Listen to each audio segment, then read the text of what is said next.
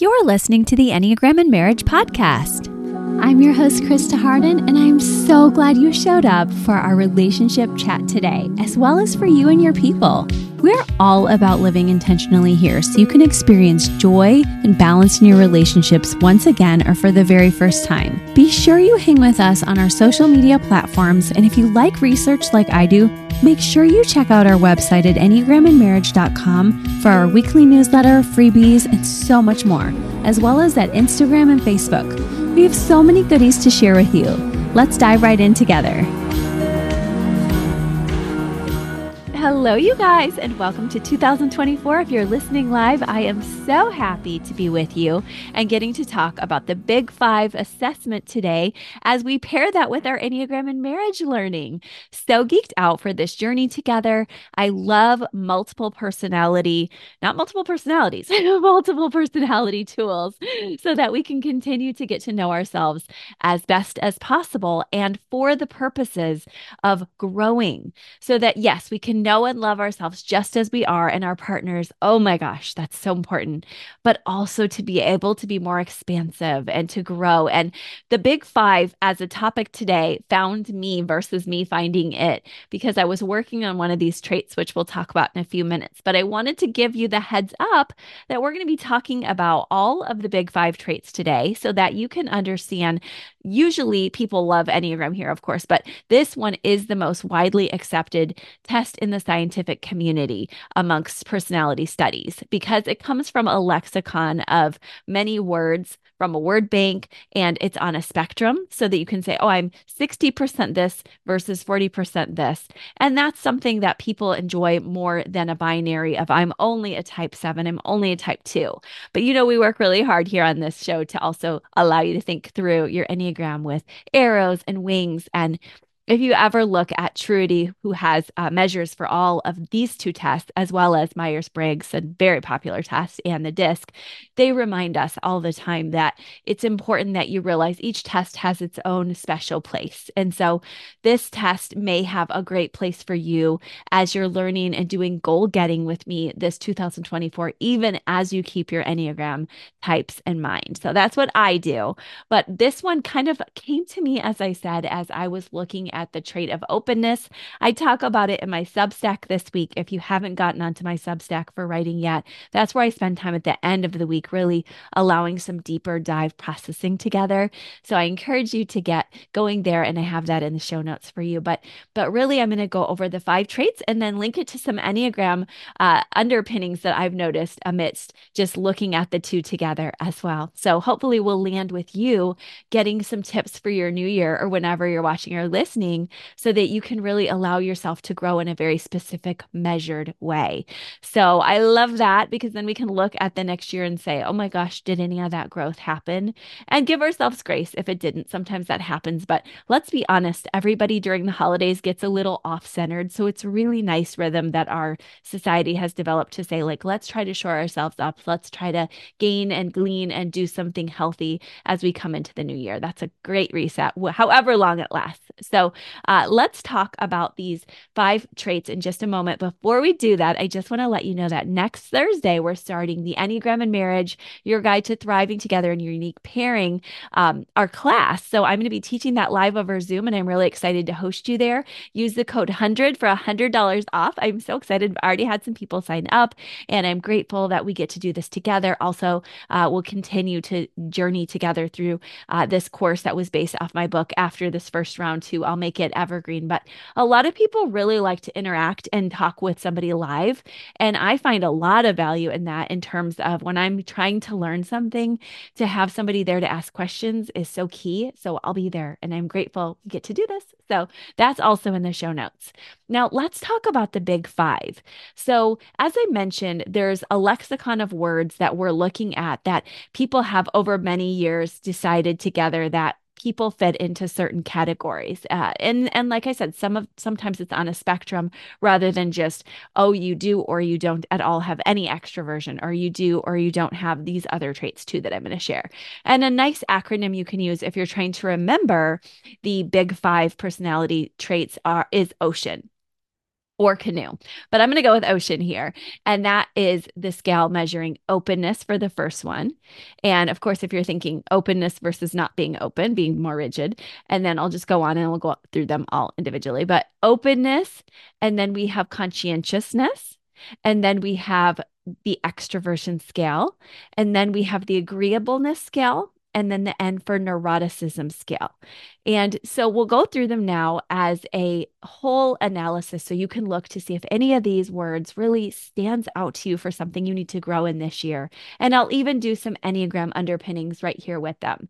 So the openness scale, of course, measures whether you're open and allowing new learning. And this was the scale that actually caught my eye this year. I've been noticing it. I've been reflecting. I always love to do that at the end of the year. Maybe you even got my email. Hopefully, you're on my email list. If not, go over to Enneagram and Marriage and get on it because I sent out some questions to just help you process through your end of the year, just where you've been at and where you want to go. And something that kept standing out to me was the word allow and openness. And just that's what I shared about in the Substack because I was really reflecting on that, just how much I want to do this, how much that's an important value that helps actually couples. We have seen some of that in studies too, that being open tends to make you have a healthier marriage. And it does not mean open marriage, it means a marriage that allows you to consider the other person's perspective, even if you don't agree with it, just to know we're different and we have different ways of seeing the world. And I can learn from you and you can learn from me versus I'm rigid, fixed mindset. I'm not going to learn.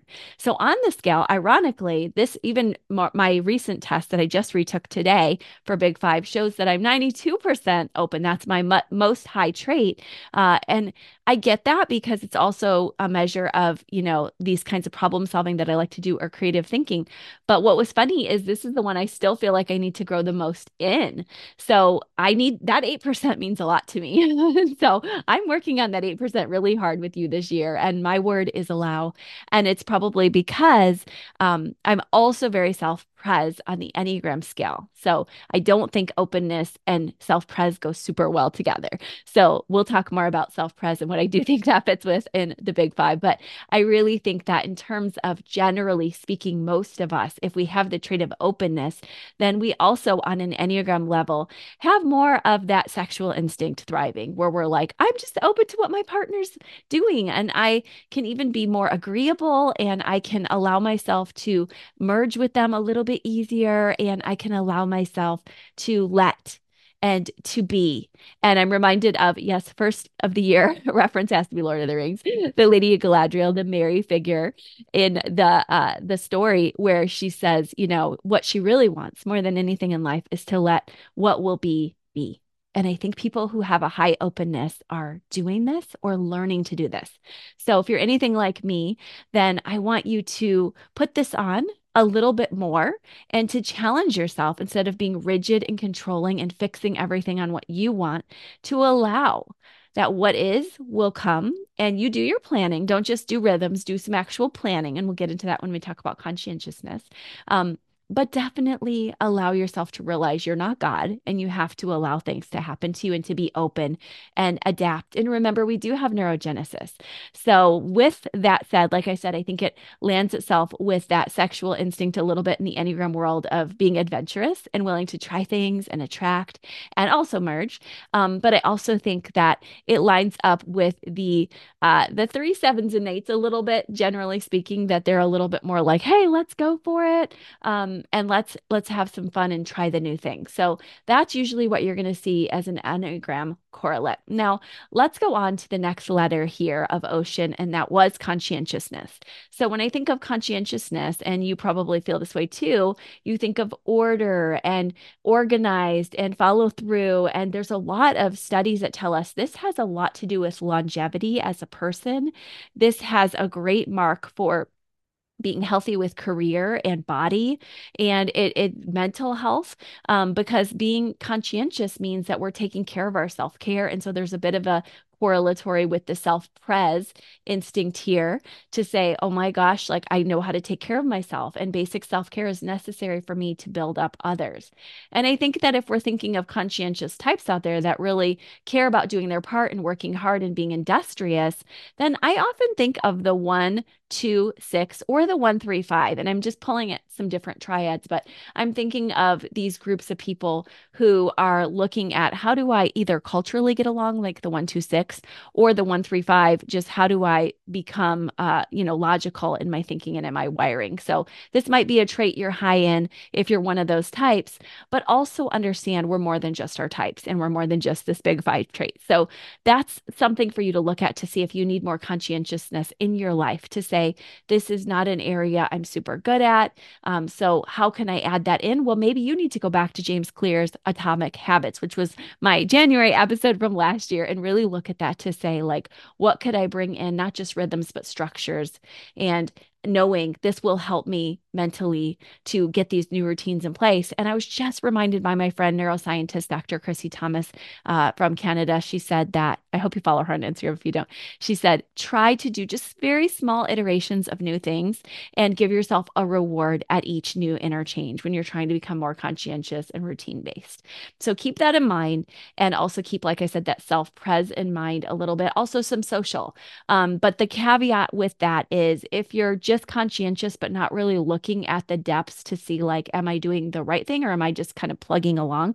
You could actually be part of an unhealthy social mechanism where you're driving forward for something like greed or money or just not a good way. But in a selfish way, like, oh, everybody in my culture just is greedy, so I am too. Or everyone in my culture hates this certain people group, and so I do too.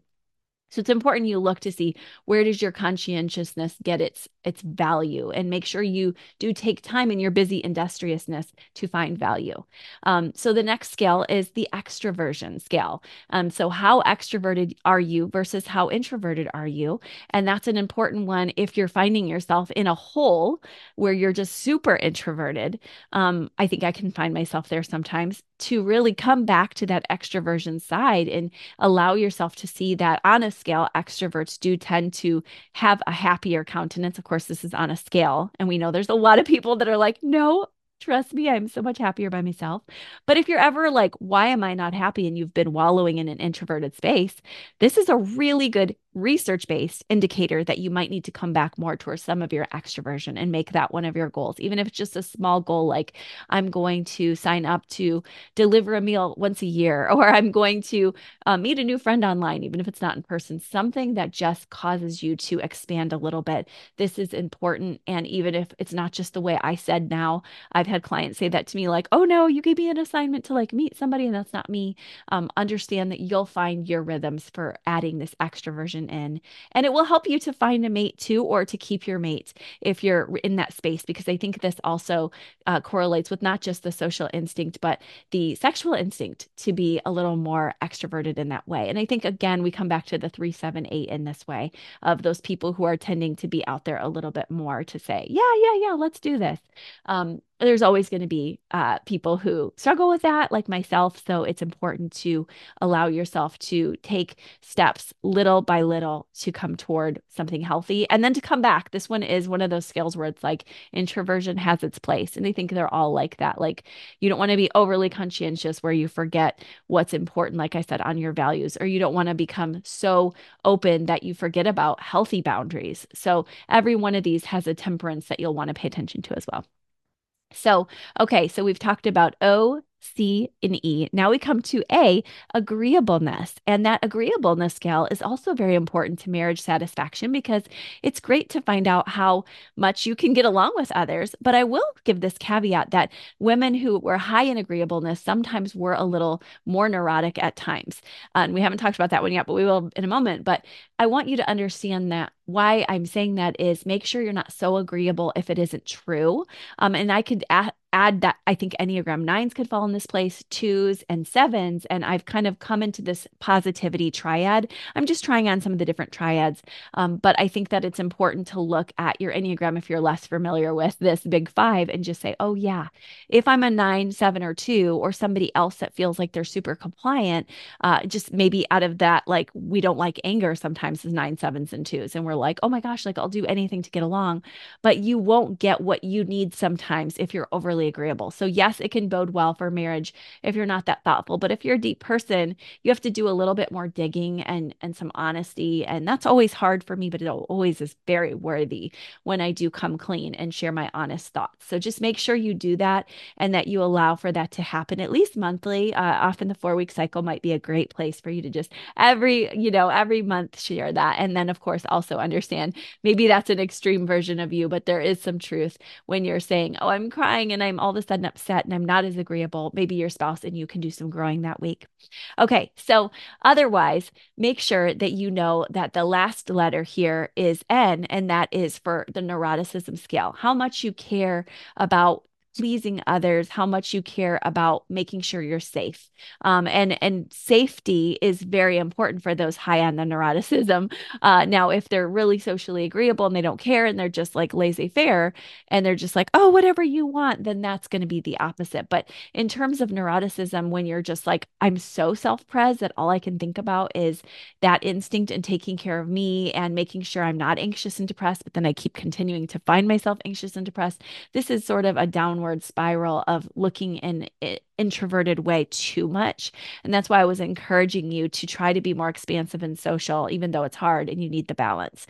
So notice that there's good to the neuroticism scale in this sense that if you are neurotic, you're probably also really good, like I said, at making sure that you're staying safe and keeping others safe around you. Probably have some six traits at times, like where you're like, I can definitely troubleshoot and see what's up ahead. I can forecast that in a very logical manner, or sometimes emotionally reactive. It could be that we looked at the 4, 6, and 8 here when they're in that reactivity space. Could be that we looked at those thinking types, the 5, 6, 7, who are troubleshooting a lot. There's a lot of ways we could go. We might even look at that 4, 5, 9 group of those withdrawing types who say, I'm out of here. This is too much stress. I'm not going to deal with you. But what we really want to do more than just pinpoint Enneagram types is to say the people who can manage themselves well and allow for healthy self-soothing in their lives when they come to that fight or flight space will do better in life. But keeping that mind on the fact that neuroticism does help to keep us alive, that fight or flight system is very important and good, is important too. So, as we look at you, now that we've looked at these scales, and I will read them again just one more time for you to get that sense of, wait a minute, which one do I need to work on the most? Because you can't work on them all at once. But it's openness, conscientiousness, extroversion, uh, um, agreeableness, and neuroticism. So, as you heard me say, I feel like I need to work on openness. It's blocking me from some things right now. So, even if it's high for me, it needs to be higher because I can still, even in that 92%, I could still find this 8% like I'm really locked up there and I want to be as healthy as possible.